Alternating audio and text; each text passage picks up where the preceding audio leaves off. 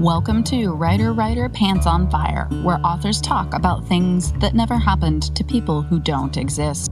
We also cover craft, the agent hunt, query trenches, publishing industry, marketing, and more. I'm your host, Mindy McGinnis. You can check out my books and social media at mindymcginnis.com, and make sure to visit the Writer Pants on Fire blog for additional interviews, query critiques, and more, as well as full transcriptions of each podcast episode at writerpantsonfire.com. This summer, I'm adding a co-host, fellow author Kate Carius Quinn. We'll be doing a series that focuses on hybrid and indie authors.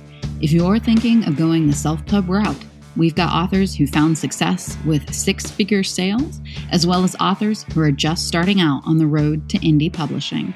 Learn from them, learn with us. We're recording this on June 9th, and we have a super fun guest coming on. Usually I host writers and screenwriters, playwriters, something in the publishing industry.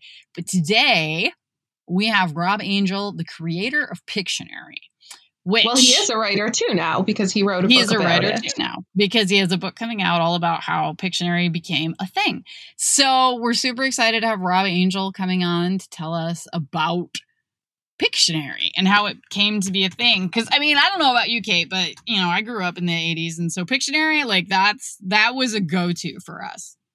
Yeah, I don't remember life without Pictionary. That was one of the staple games that you would have. Mm-hmm. Yeah, it was Pictionary, Monopoly. My family had Trivial Pursuit. That was I've always been a overeducated farmer, so. We were not Trivial Pursuit family. We were really into Scattergories. I love Scattergory. Yes. I played Scattergories. We had a game. Did you have a game called Bargain Hunter? No. Oh my God. As a kid, I remember we had Don't Break the Ice. That was one of those kiddie games that are good one. And everyone, I remember when we were kids, one of the biggest games was Mousetrap. Yeah. Which was not a fun game to play. It was only fun to build the mousetrap. The game itself was really boring. But then once you got the mousetrap together, it was super fun to put the mousetrap together. I didn't have Mousetrap. I didn't have Candyland. We played Monopoly, and we played Trivial Pursuit, and we played this game called Bargain Hunter, like I said. And then there was a game, and it was from the 50s or the 60s, because it was my mom's game when she was a kid, and it was a Barbie board game. And it was all about you trying to get a date, a husband. For prom. No, it was a date for prom, because it was high school. Yeah. And it was all about getting, it was set up like a Monopoly board, and you would play it and would be oh no, your hairdo is ruined in the rain. Go back 5 spaces. Was it all sort of 50s type misogyny? You're a woman. Yeah. Your job is to look beautiful and pop out babies and keep the men's happy. It definitely didn't have babies because it was for teenagers, but it was all your manicure is ruined. Go home and cry in your bed. It was. But it was a Barbie board game, and it was. And it was actually kind of fun. And I hate how I'm talking about this. I really enjoyed it, but I did. It was and you wanted Ken. You wanted Ken to be your date to the prom, but sometimes you drew Poindexter. Poindexter was the dork. Oh my God, I found it. Okay, I found it. The Barbie game. It was first made in 1961. Oh my gosh. Okay, hold on. It's called, oh my God. Okay, it's actually called The Barbie Game, Queen of the Prom. Oh my gosh, that's so fun. Let me see if I can. It really should be, though, there's no Poindexter. When we played Barbies, and we played Barbies a lot, I had 4 sisters. We had, a bucket of Barbies. And it would always be 20 Barbies and 2 Ken dolls, and they would have to all fight over the Ken. So it should really be Ken didn't ask you to prom. You're going with one of your girlfriends and we'll slow dance together. There's no Poindexter in the Barbie world. Oh no. This is fun. It gets worse. Okay. So it's called the Barbie game, Queen of the Prom, a fun game with real life appeal for girls. Mm-hmm. It says, get a boyfriend, formal dress, and be elected as club president. Oh my gosh. That does seem like the thing I would have enjoyed as a little girl. Like that would be totally on brand. But now as an adult, I'm sickened by it. I know, but damn, it was a fun game. Oh, good. I'm looking at it now and I'm like, oh my God, I remember all of this. Oh my gosh. Okay. Sorry. Well, like the 90s also had like that shopping mall game, which I think I was a little old for that, but I think my younger sisters had it. Do you remember like that shopping mall game with like, I can't remember. It was like a huge 90s thing. It was very much like on TV and stuff. Are you sure it wasn't Bargain Hunter? Because Bargain Hunter was all about shopping. This was definitely mall. It was very pink. And it was very mall focused. I definitely don't remember that one. I definitely think somebody will. Do you have like a way for, well, nobody can call in because we're pre-recording this, but I feel like someone needs to like message us. Tell us about the mall game if somebody is listening and knows. If you're listening and you remember the mall game, tweet at me or at Kate. I'm at Mindy McGinnis and you are... Kate Carius Quinn. All right, I found another one. Do you remember Mystery Date? Mystery Mall Date Madness. Classic. I found it. You found it? Mall Madness, okay. Yeah. I'm throwing more like totally sexist and really fun games at you. Mystery Date sounds... That's an oldie one, right? Like that was super old. 1965. So you get like, oh my God, I love this game. Okay, so I spent a lot of time at my grandma's house. Okay, so you put like cards. There's like a door, like a little plastic door in the middle of the game. You open it and it shows you who your date is. And there's like, it's the equivalent of like Barbie, where there's a Ken and then there's the Poindexter. Mystery Date, the guy that was considered the dud. So there's like a few different guys. So you can get like the guy that's like the beach dude and he's got his beach packet ready and he's got his flip-flops and his umbrella over his shoulder and he's like the guy that's a good choice. And then there's the nerd and he's actually got a pocket protector on and he's carrying a school book.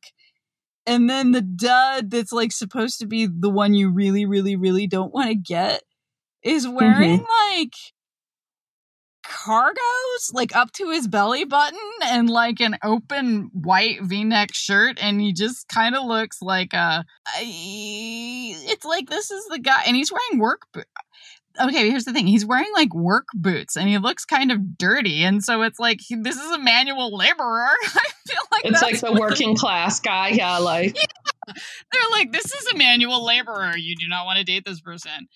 I'm not even going to bother with the segue. We're switching topics. That's enough of that. Okay, all right.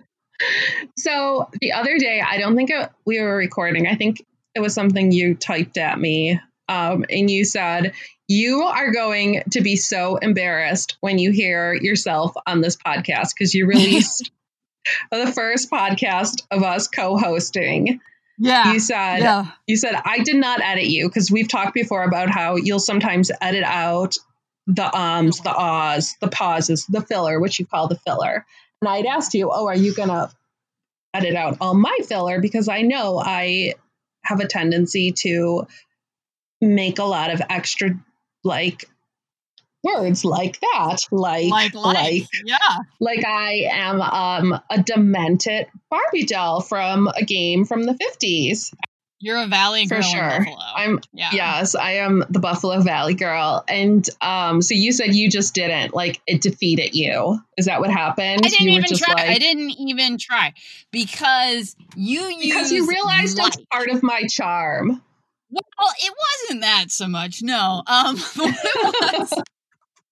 What it was that you use it like almost as an inhale. So when I'm editing it, I cannot pull them out without clipping the words surrounding him because you just insert it like breathing. So I wasn't able to, if for one thing, it would have taken me, I don't even know how many hours to pull all of your likes out. But for the second thing, it wouldn't have even sounded right because your cadence would have been messed up. And I was like, number one, it's not worth it. Number two, it won't sound right. Number three, perhaps it's part of your charm. I don't know. That's up to the audience to decide. But part of my charm, yes. That's really all I just heard of everything you said. Okay, that's fair. Selective audio. But then what made it even worse, because I'm used to you. We talk all the time. I know what you sound like. I would be surprised if suddenly you lost filler. I didn't even realize how bad it was until I pulled up the transcript. When another little piece, which is my first book, came out, the local newspaper, the Buffalo News, which is a big deal around here. They're like a big newspaper. The woman who does the reviews for the children's books reviews, they always have a little section at the bottom of the Sunday paper with a couple children's books reviews. She reviewed another little piece, and then she called me and she said, would you be willing, to do an interview? Or she emailed me, and I was like, oh my gosh, of course, yes. And so she called me on the phone, and I was really nervous to the point where I was talking too fast and I was like feeling short of breath. I didn't realize it, but I was also saying like a ton. And so she wrote this article and she put quotes from me in, and my quotes made me sound like an idiot. And so it said, it would be like, Quinn said, the YA market is just amazing, and there are so many readers. It's just like the most cool thing, And I'm like, oh God, that is how I sound. And so my mom, they've always gotten the paper. They get it every single day. They're like the people who, if it's not on the front porch when my dad goes out to get it, he's calling and saying, "Where's my newspaper?" And so my mom said, Katie, there was an article about you in the paper today. And I said, I know, Mom, I did an interview. And she said, your father was so surprised. He took the paper into the bathroom and suddenly I hear him shouting at me. He's saying, Katie's in the paper. She's in the paper. And so then my mom said, but that you got to try when you're talking to not say like so much. I'm looking at the transcript. The transcript from our first published episode, which came out June 1st, and it was with which listeners should know. You can read the transcript if you don't have time to listen. You can read the transcript, or if our Midwestern accents are just such a turn off that you would rather read it than listen. It's interesting because I just pulled it up. I pulled up the transcript and I ran like a search on it for the word like, and it has 313 incidences. But they can't be all mine. They're not. Quite a few of them are mine. However, I did find a line here that I wanted to read to you of your own. So here's a line from Kate from the June 1st episode regarding dog menstruation. But I would say as recently as 50 years ago, like if you had a female dog, like you just went without, like nobody really got their dogs neutered or spayed. So what you actually said here was, as recently as 50 years ago, nobody really got their dogs neutered or spayed. But you had to just embellish. It's interesting though. My sister, I guess one of the reasons. Funny. You laughed and I laughed with you, and then I was like, "Wait, I don't understand why that's funny." It's funny because it's so bad. So my sister's filler, she does use like. As you said, I do believe it's a generational thing to a certain extent. But she actually says blah blah blah. She does. She uses it so often that you notice it. Just like in a regular conversation. She'll be like, so So, I cleaned the kitchen and then I was working on something else and blah, blah, blah. And then the phone rang and it was mom. And mom wanted to tell me all about how dad got his finger crushed by the tractor and blah, blah, blah. And then I had to go into town. And of course, they didn't have my prescription ready because blah, blah, blah. And like, she just literally. I mean, that's just what she does. She says blah, blah, blah, like all the time. And once you notice it, it is egregious. And you find yourself, how when you're having a conversation with like a British person or someone with an Irish accent, which we have David Goffrin coming up. And of course he has an Irish accent. And sometimes when you're having conversations for over a long period of time with someone that has an accent, you kind of start like mimicking them a little bit or picking it up or doing it back on certain words. If you're with my sister for more than 15 minutes, you will start saying blah, blah, blah. Yes, if I'm down south, I start to drawl. If there is some slang that everyone around me is using, I can't help but pick it up. It's funny. I'm the opposite. I just like really dig my heels in. So I know, because you are stubborn as hell. I know. So if I end up in like New York City or, Chicago or somewhere like that where people are talking to me about, my books and who I am and where I'm from, I actually kind of lean into my Midwestern a little harder. I don't know if you've ever noticed that. But, no. Yeah. I have caught myself doing it before. It's like I will be a little more, it's kind of funny. I don't know why I do it. I mean, it's not on purpose, but when I'm around I guess city people, for lack of a better word, I kind of just like lean into it. And I'm like, yep. I think you have like, I remember the first time we were in Chicago and you were like, this is a big city. This is kind of freaking me out. Mm-hmm. Like you were like, it's so big and I don't feel comfortable here. Mm-hmm. Like you were like, it's just too much. So maybe it's like that feeling of like, I don't belong here. I'm going to prove it. I'm going to show you all. I will create home in my voice. Yeah.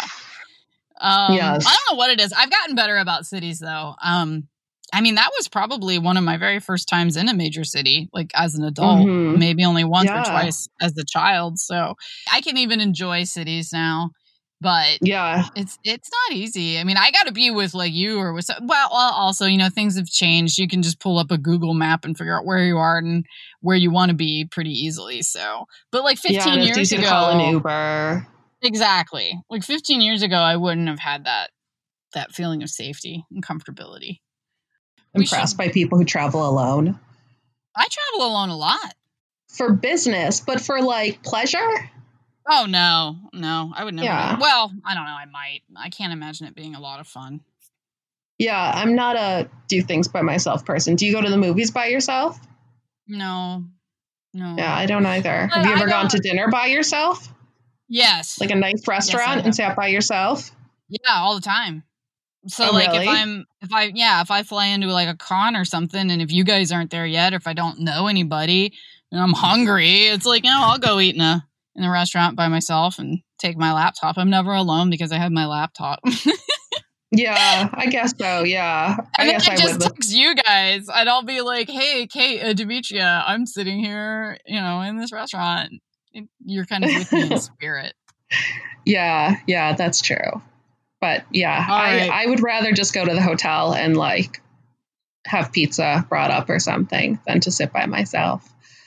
Which is wrong. We are supposed to be a strong woman and go out and not need other people. But I do. I go out. I don't need other people, and I go down to the weight room or the workout room at the hotels, and I work out and I do all the things I said I was going to do. That's impressive. No one works out when they're on vacation. I did one time because I was so stressed out. It was when I was with you guys and I was like, my anxiety was flaring horribly and I couldn't sleep. And so I went to work out. Yeah, I work out. I really actually have kicked it up since quarantine because I had to have a schedule. I had to have something. And so when quarantine started, I was like, I'm going to really come down on myself. I'm going to run every morning and I'm going to lift every night. And so I did. And I did it all through quarantine. Now quarantine's been lifted here in Ohio. My gym is open again. And I used to just be gym twice a week, and now it's 4 days a week. Whoa. Monday, Tuesday, Wednesday, Thursday. Run every morning You- regardless, and I lift Monday through Thursday, like CrossFit. Wow, that's really impressive. I was starting to lift before the gyms closed. My husband talked me into doing it. Remember me complaining about how heavy the weights were and that they hurt my hands? Yes, and I tried to tell you that you were using a men's bar instead of a women's bar, and that made a huge difference. Yes. So it's heavier. Yeah. Because my husband was just setting me up and having me do it. But it hurts your hands so much.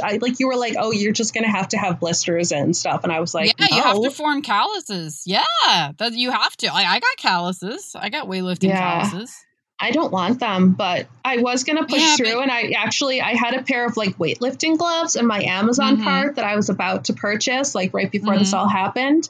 And then, of course, this happened and the gym shut down and our gyms haven't opened up. So, I mean, if the quarantine hadn't happened, I probably would have been on the women's bodybuilding circuit by September, I think.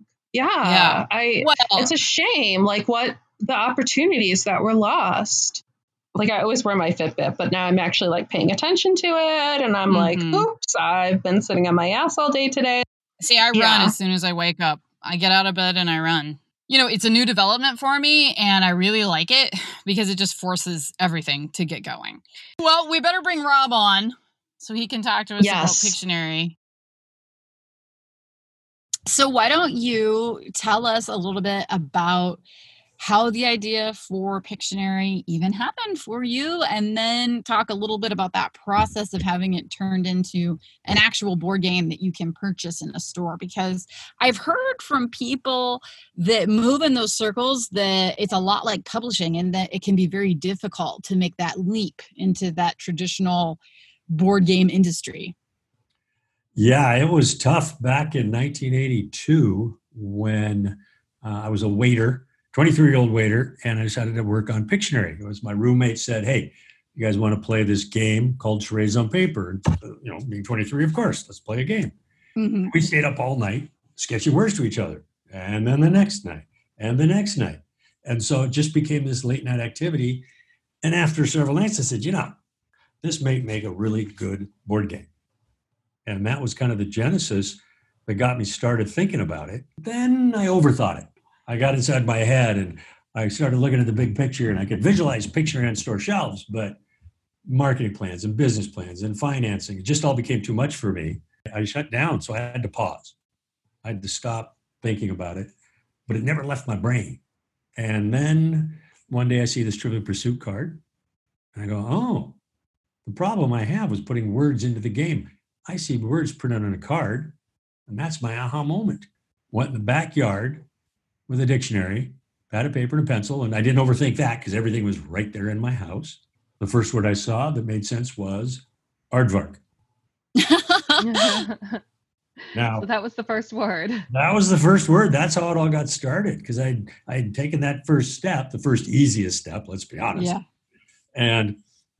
But the beauty and the transformation, if you will, was after I wrote that word down, my mindset went from I was a waiter to I was a game inventor.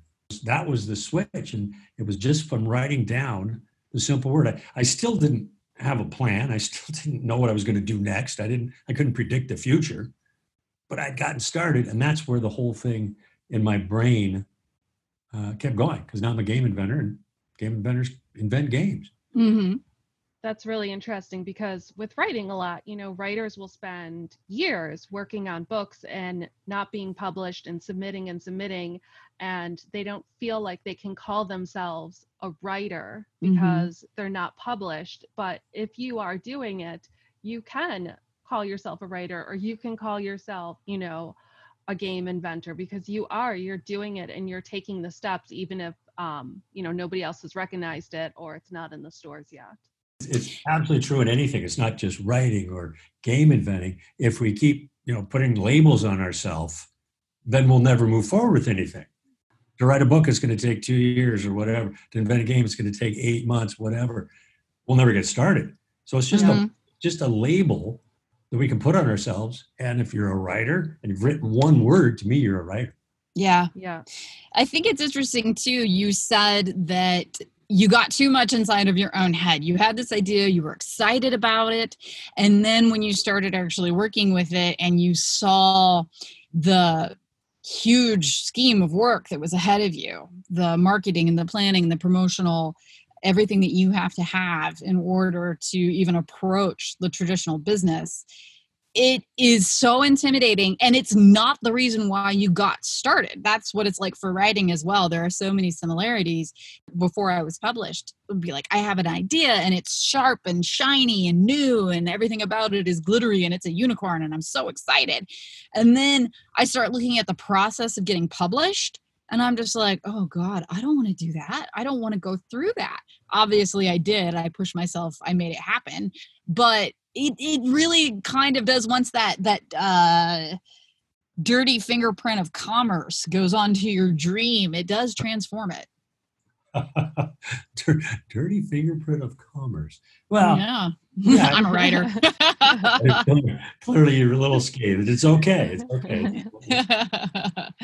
We all have ideas, great ideas, and we're getting out of the shower. We have one. We got to just keep plugging through on them. And as you say, the dirty fingerprint of commerce, whatever it turns into is okay. Mm-hmm. Right? We've got to just plug through. But the other thing is, when we know that it's time to turn around and go a different direction, that's okay too. Mm-hmm. So what happened after Aardvark? What was the next step that you took? I assume you got through the dictionary. I got through the dictionary. And then I just had to find out if the game was any fun. It was a lot of fun, and, well, my roommates. But I had to figure out if drinking beer was the cause of that problem. Yeah. That does skew the results. Yes, writers understand that too. Yeah, exactly. So I just did some play test, and it was fun. And then I know my strong suits and my weaknesses, and running a business is not one of my strong suits. Mm-hmm. So I got a business partner who could do that. And I've got a graphic artist partner who could take care of that. And I did marketing and sales. And that was the first really big step after finding out that the product would work, or the game itself would work. I still didn't even have a product. And then we had a rather simplistic business model. It was make games, sell games. That seems perfect. I mean, I'm 23 and 24 and I don't know what I'm doing. Everything is intuition. Everything is by instinct. Let's make some games and sell some games. And that this broke was like down. way before Kickstarter. So like, what was your, like now, you would, you'd kickstart it and, offer this game, but how did you decide to market it and get it out there and create the games? Like, were you going to like Joanne Fabrics and like cutting cardboard? Oh yeah, it was. Oh my, the Kickstarter phenomenon. I'm jealous and not jealous at the same time. Mm-hmm. Yeah. Now you can just click and point and create a prototype. We didn't have that option, so I literally went into the phone book, the big yellow thing, and I knew we needed boxes, so I looked up boxes, and then I knew we needed pencils and die and cubes and marker, and I found 9 different companies to supply parts, and they all were shipped to my apartment. Wow. The phone book. I feel like we should like translate this for the younger listeners. Like, yeah, like, wait, but why didn't you just go on the internet and Google it and go on Amazon for those things? Like, yes. And so just so everyone is aware, there was a point in time where you got something every year called the phone book, and it had everybody's phone number in it, which now is just like, people, I mean, it's like an invasion of privacy, right? Because it had your address printed in it too. Oh, yeah. Now it's like everybody that in your city, instead of being online, was printed and sent to you. Yep. Every business printed and sent to you.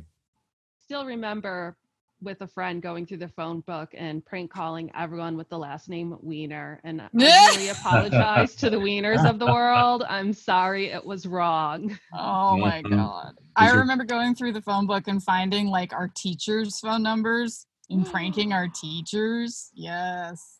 Oh my gosh. I would never have done that. That's mean. Oh, we did. And then I never told you I was nice. Well, we were young. I did it too. Moving on. Moving on. Yes. Moving on, yes. How many like prototypes did you create? We did 1,000 games that we put together in my apartment. Holy Wow. crap. Yeah. How many people were helping you with this?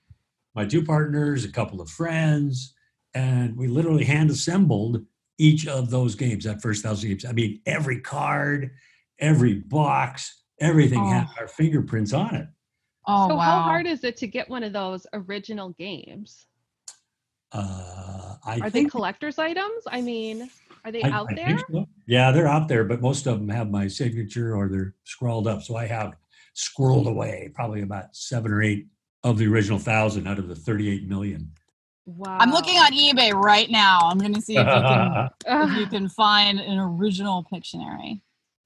That's got to be a major collector's item because that is such a cool thing. Yeah, Like- they're cool. Make sure you get one. If it has a sticker on the box and the plastic, it's not original. Just so you know. Right. Oh. Those are out there. We did that probably in about year 4 when Win, Lose, or Draw came out, Yes. and they kind of ripped Oh. us. Oh, yeah, they ripped us off. Yeah. They did.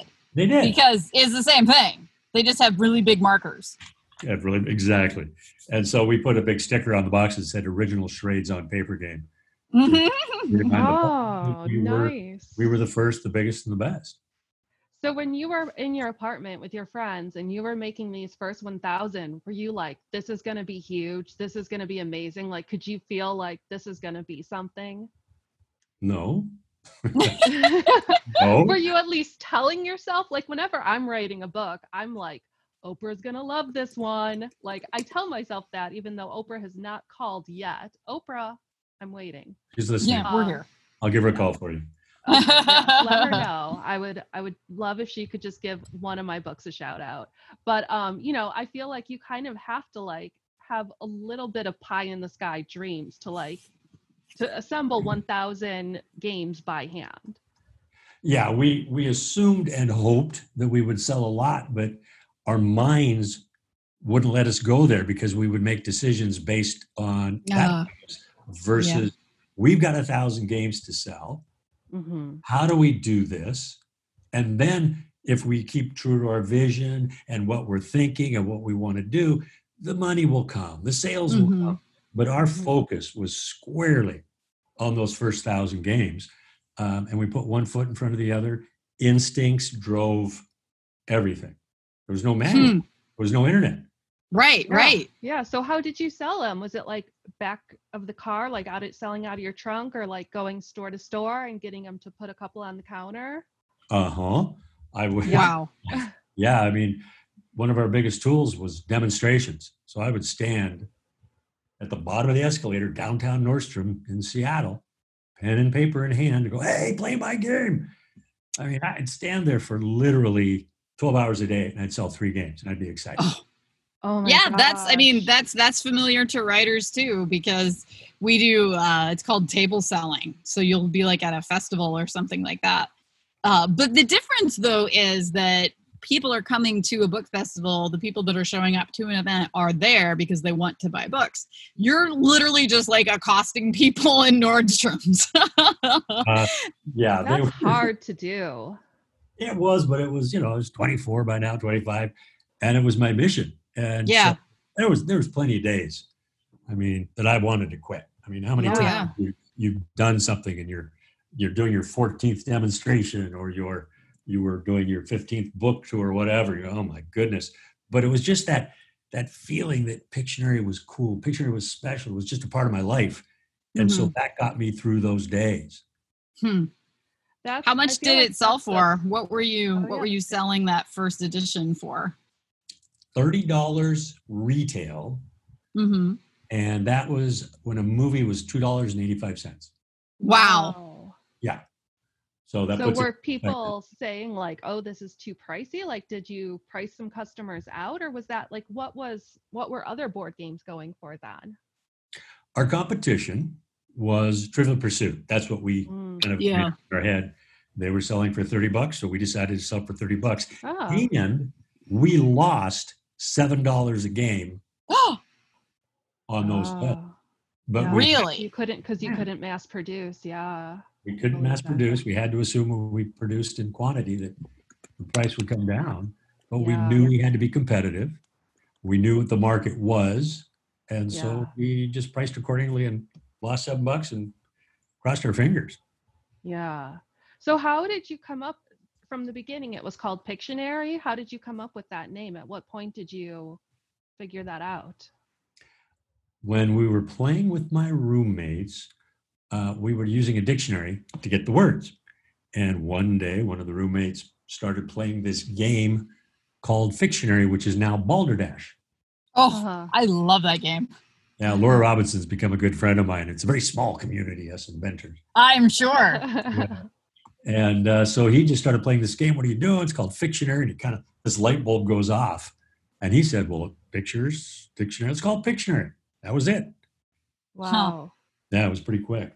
I want to make one thing go back, those games, those 1,000 games that we're Yeah. talking about. I equate them to a book in that I touched every one of those pieces to every one of those 1,000 games.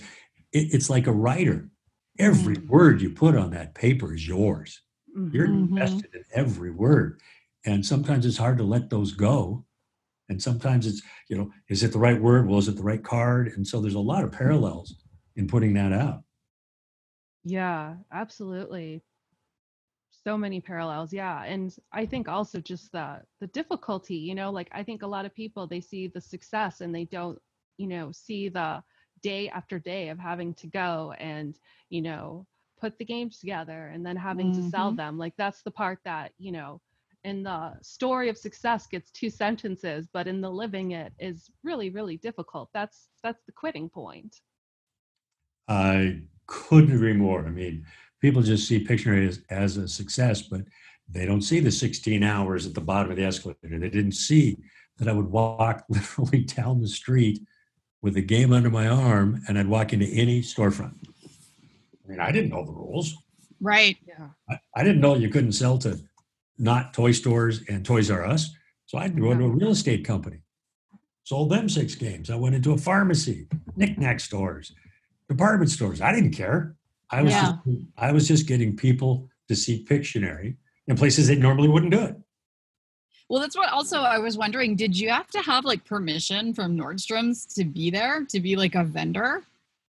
Oh my, yes. Yeah, the first sales call to them did not go well. I mean, I go in and here I am, game under my arm and, hey, I've got this great game you should play. She goes, we sell shoes and handbags and dresses. Right. Oh, gosh. So I said, well, Pictionary is fun and your clients will really like, oh, no, Rob, sorry. Well, and by now I'm starting to think this is a big deal. This is a big sale for me, not just numbers, but I need this account. I was offering her everything and anything, including I would do demonstrations at the bottom of the escalator and sell the games myself. That got her attention, and that's what turned the tide. She took 12 games for 6 stores, 72 games. I mean, I remember the little numbers. They were Wow. very, very important. And that's how that all came about. But I was willing to do anything for the sale. I mean, have you ever had that feeling where you just have to accomplish this task? You have to get this goal. Yeah. Yeah. For sure. That was one of those. What was the next big step in the journey? A lot of slogging it out, a lot of demonstrations, and we'd go to the restaurants and open up the game and just start playing. What are you doing? Well, we're playing Pictionary. But the next step, we became pretty popular pretty quickly. So this is 1985, and beginning of 86, all the major game companies heard about us, and we sold 8,600 games, and we became too big for ourselves. We couldn't fund our growth. Right. So we had to license. And that means basically somebody takes on the job and the cost of manufacturing, distribution, marketing, and sales, and then they pay us money for that right. We get a deal, or get an appointment with Milton Bradley, biggest game company in the world. That's huge. Huge. I mean, they own the market. They're like 80% of the market. I'm 26 years old. I'm making. Where were their offices? They were in Milton Bradley. They were in East Coast in East Long Meadow. Oh, wow. So did they fly you out there? Did you Oh, go and no. no? My partner flew coach and stayed at a flea bag motel because that's all we could afford. You know, we shared. Man, those cheapskates, they should have flown you out there. At this point, I think we needed them more than they needed us. Let's be honest. And so we come to a deal. And I'm 26, $500 a month, and I'm driving a 10-year-old car. Yeah. Yeah. Wow. And so they gave us the deal, biggest royalty they'd ever given any independent game company ever. Everything we wanted, except they wouldn't put in writing that they wouldn't touch the packaging without our written approval. Our whole vision, which was very, very simple, was based on Pictionary because we knew everything would flow from that. You can't touch Pictionary. Nobody can touch Pictionary but us. They didn't share that vision. We didn't trust them. I said no to the contract. Wow. I was ready to risk going back to waiting tables and give up on my vision. It was so important that what Simon Sinek calls it, your just cause. You're willing to sacrifice everything for your vision. And I was willing to do that. We had no plan B, my partners and I. And okay, let's be honest, there was a day of what the heck have we done? I mean, Was it a vote? Like, was it a split vote, or was it you were all in agreement? Because I could see that being like a heated argument if you weren't all on the same side. You know, it's one of those odd things that we look back that all three of us felt the same way because as partners, we all had different skill sets. That's okay. You can find those, but we shared the same vision and we shared the same values. Yeah. It wasn't about business. We connected as people, as humans. And that's what drove the business. That's what drove us always moving forward. And because of that, when that decision came down, we were in complete agreement.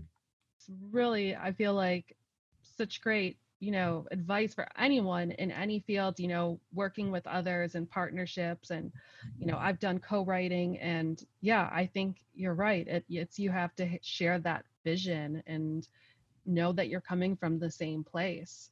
I know a lot of people that want to be published.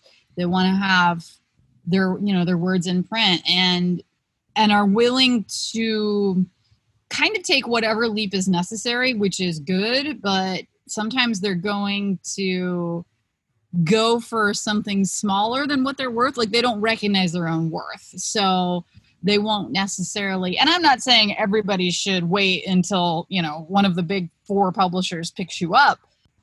If there is something that just sticks in your craw, like you were saying, you're like, no, I really feel like I'm selling my soul if I do this. It's a calculated risk, I guess. Oh yeah, everything is a calculated risk. You have to take action, and sometimes it's out of your control. That if you can't find a publisher or you can't find somebody to license your game, you just have to do it. Otherwise, you'll be stuck, and your product, your game, your book, whatever, will be stuck. So at some point, you've just got to jump. Yeah, I mean, and that's something that I tell people a lot. Like writers, they'll be scared to put themselves out there, scared to put the book out there or get feedback from someone or, even send a round of queries to try to get an agent. And it's like, it is scary. If it's worth doing, then it's worth throwing yourself into it. Yeah. I completely agree. My book process was absolutely scary. Yeah, I'll just be honest with you. The blank page. Yeah, I've tried that. It worked pretty well for me. Yeah. Did you start with Aardvark again? Of course. Well, I mean, seriously, you got to start writing somehow, and euphemistically, right? Aardvark is a state of mind. Yeah. It's not really writing down that one simple word, but it's a mindset. So you can control that first step, which I did, and I celebrated that victory but I still didn't have a plan. So Aardvark is more of an emotional decision to keep moving forward. Mhm. So finding your aardvark is taking the first step without knowing what the second, third, and fourth step is going to be, without waiting to have all the pieces in place before you get going, whether it's a book or a game or a business, whatever. And I Mhm. really, truly believe this, that we can get ourselves unstuck by taking those little steps. I mean, you can say it any way you want. The whole world Yeah. is filled with books about finding your aardvark, about taking your first step, taking your small step. But for me, maybe for people, finding your aardvark will resonate because you've got to do it, or it's just an idea rattling around in your head. And don't worry about where it leads. If you do that, for me, that was tough. So Yeah. I just one foot in front of the other until, wow, look what I've got. I've got this game. It's magnificent. So you turned down Milton Bradley, and Did you actually have to call them and say, like, nah, we're going to pass? For some reason, I'm envisioning Milton Bradley as the actual Monopoly man, like the guy with the top hat being like, the monocle? what are you talking about? Oh my goodness. Personal story. This is one of the biggest moments my partners and I remember. I've never told this story on air anywhere, that we go back and forth and they gave us everything we wanted, and we're on one of those old speaker phones. Three of us are there, and we said, guys, we need those guarantees about the packaging. Quiet for a minute. And all of a sudden, from the other end of the phone, we hear, we're Milton Bradley. You're going to have to trust us.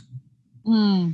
And my partner says, the only people I trust are the three guys in this room. Click. And we hung up. Whoa. Yeah.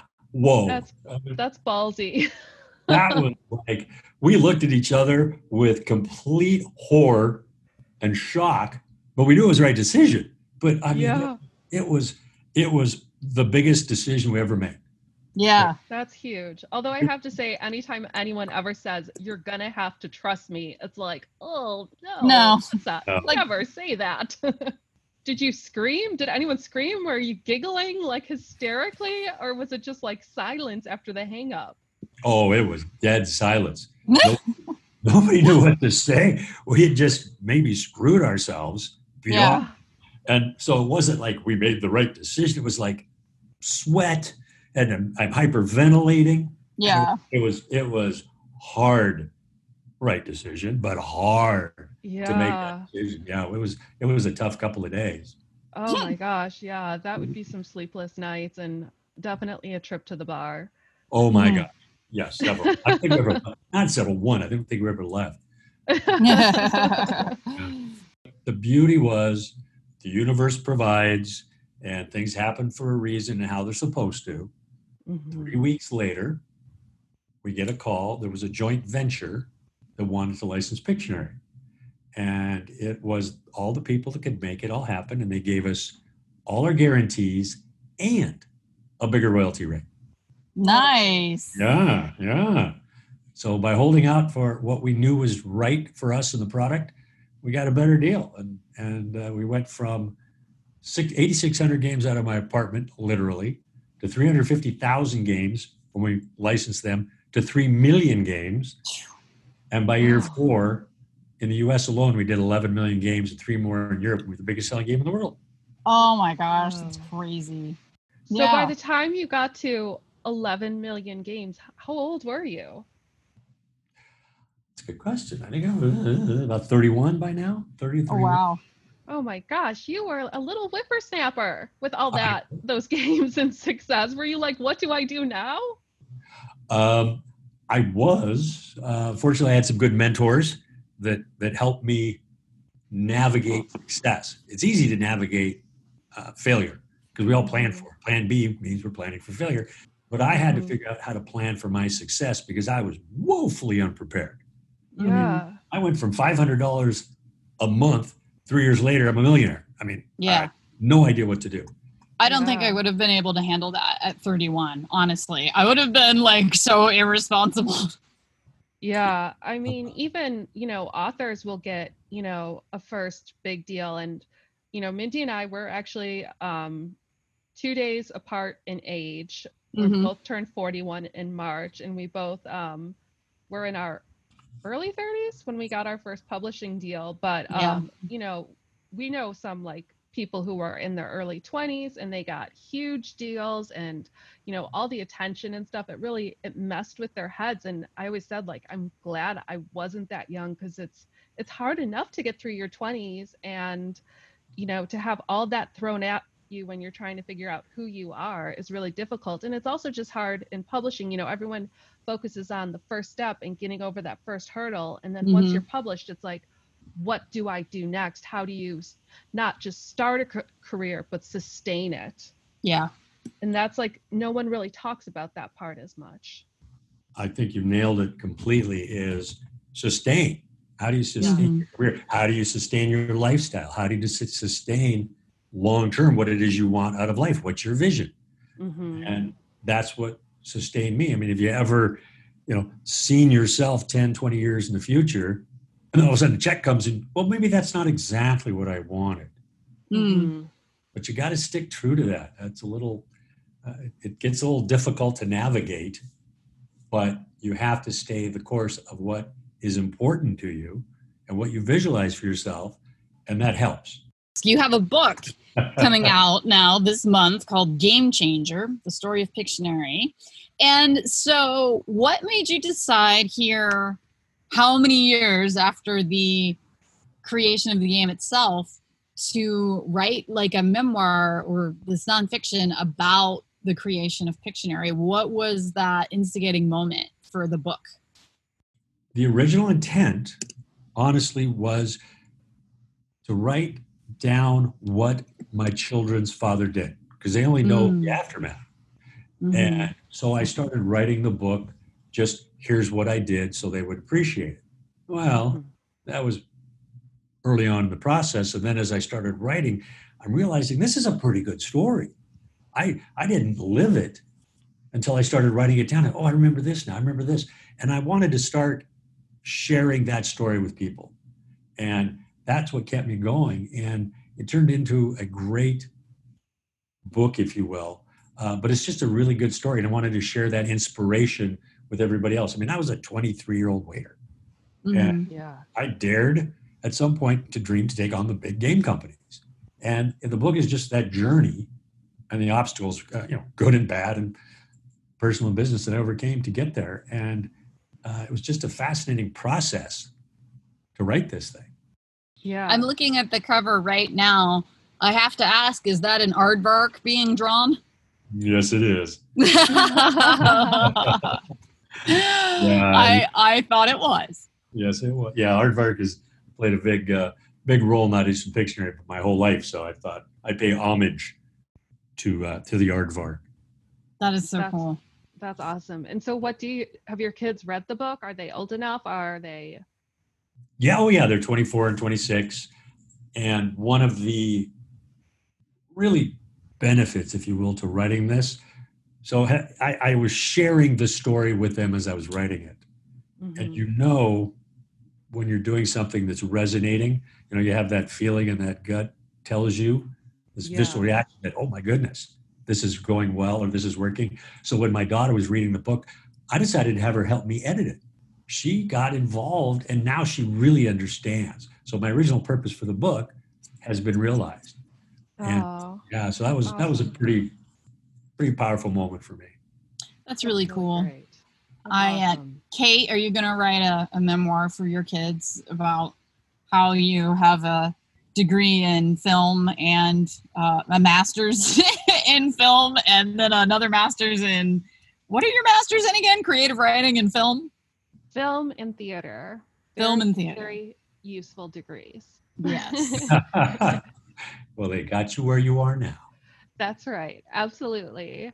And my children are actually very impressed that I am talking to you today, because they are huge game lovers, especially my oldest son. He loves playing games, and we do have Pictionary. We've actually been playing a lot of Pictionary with the like kind of a do-it-yourself version over Zoom, because there's that drawing. You can draw on a board. You can pull up a thing where you can draw on the screen. And so we did that with my family actually on Easter, which is like 5 different households, and we had to explain to my mom how to play like 3 times, but then she got it. But we all were like, this is Pictionary. No one called it win, lose, or draw. My kids don't even know what that is. Right. Right. I appreciate that. Win, lose, or draw happened, were you just like, what? Hey. Yeah, they came out in 1986 and they launched in 87. And we already sold 3 million games. Right. Our first reaction, of course, is they ripped us off. But it was really one of the few times I really thought we were going to fail. Yeah. It was this onslaught of this competition, well-funded, half-hour TV show, celebrity power. And I panicked. I was like, we've got to do something. What can we do? And we're going to lose this battle of drawing games. And it was a rough several months while they were on air until the numbers started coming out that we had succeeded in keeping our number one position. But there was always that moment of, okay, is this going to all crater on me? Yeah. You Did know, you find and that your numbers actually went up? Like I could see someone actually going to the store and being like, oh yeah, I want to play a drawing game. And then being like, oh, Pictionary. I know, right? It was, we didn't realize it at the time, but it turned into a commercial for Pictionary because we were the best and the first. And when people would go to the store, they thought it was Pictionary, so they would just buy Pictionary. Yeah, that's awesome. That was a nice little bonus. Yeah. Win, lose, or draw. I think too, what's interesting to me as an author, because I do see this happen often, you have an idea and you think, oh my gosh, this is so original. I've never heard of anything like this. My idea is super cool and nobody's ever done this before.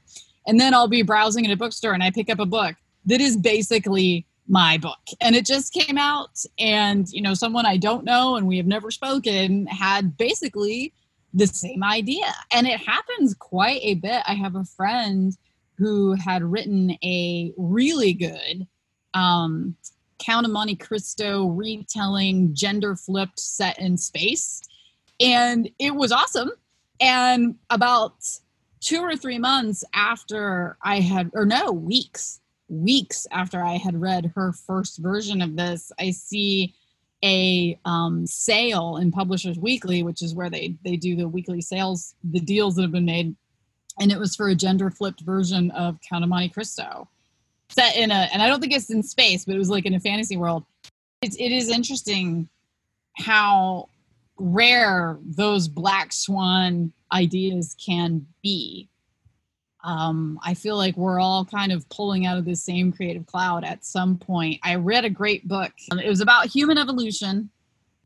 I have not been reading much. Like, ironically, quarantine has taken away my reading time. Okay, here we go. It's called Transcendence: How Humans Evolved Through Fire, Language, Beauty, and Time. It's by an Italian woman named Gaia Vince. And there was a quote in there. She was talking about story and the importance of story and the importance of the storyteller and culture and how that's evolved over time. And there was a wonderful quote from, I believe it was like a Greek poet, 500 BC. And he was like, I'm going to stop writing because it's become clear to me that there are no new stories and everything's already been covered. And I'm like, dude, that was like 500 BC. People kept going, But it's interesting to me that, like, even that long ago, one creator was just like, yeah, there's nothing truly new in the world. We're all just telling the same things. We are, but isn't that the beauty of art? Because you could take the same theme 1,000 times, and art takes that same thing and does it differently and based on the writer's proclivities or the inventor. So, yeah, it doesn't matter, because if you go with that attitude or that idea, you'll never get started.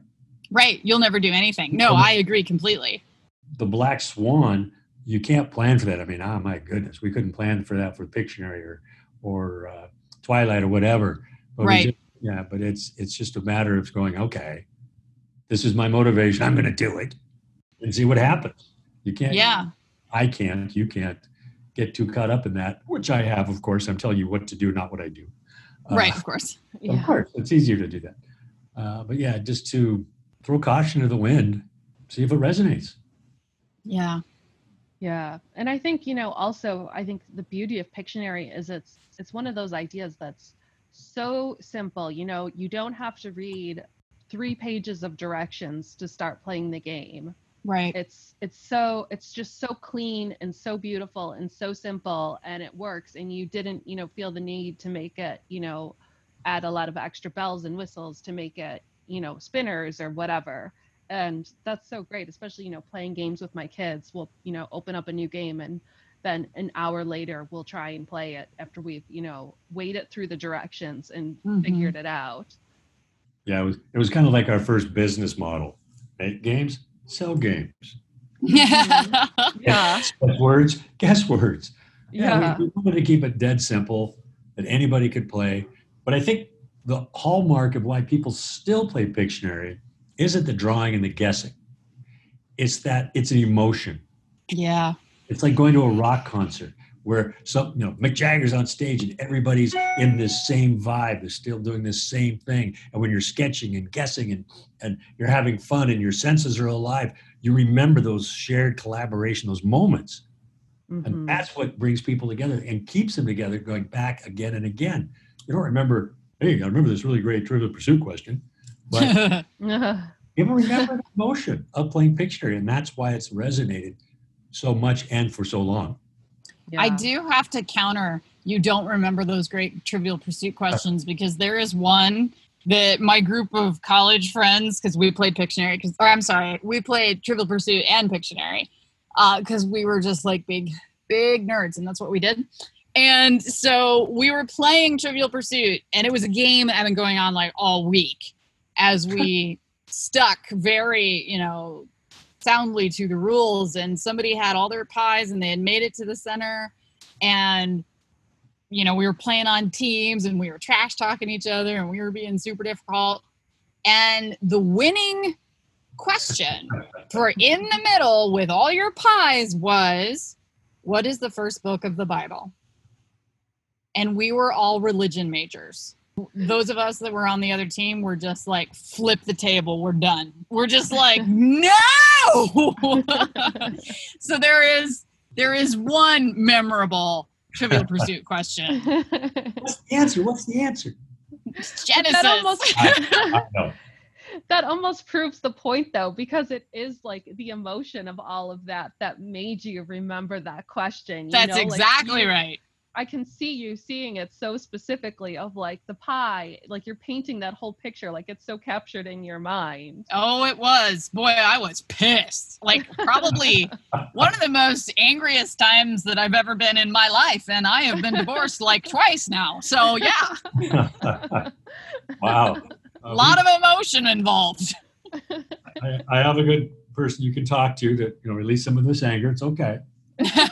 Oh, it gets released. Don't worry. It's all in my books. Okay, good. Very good.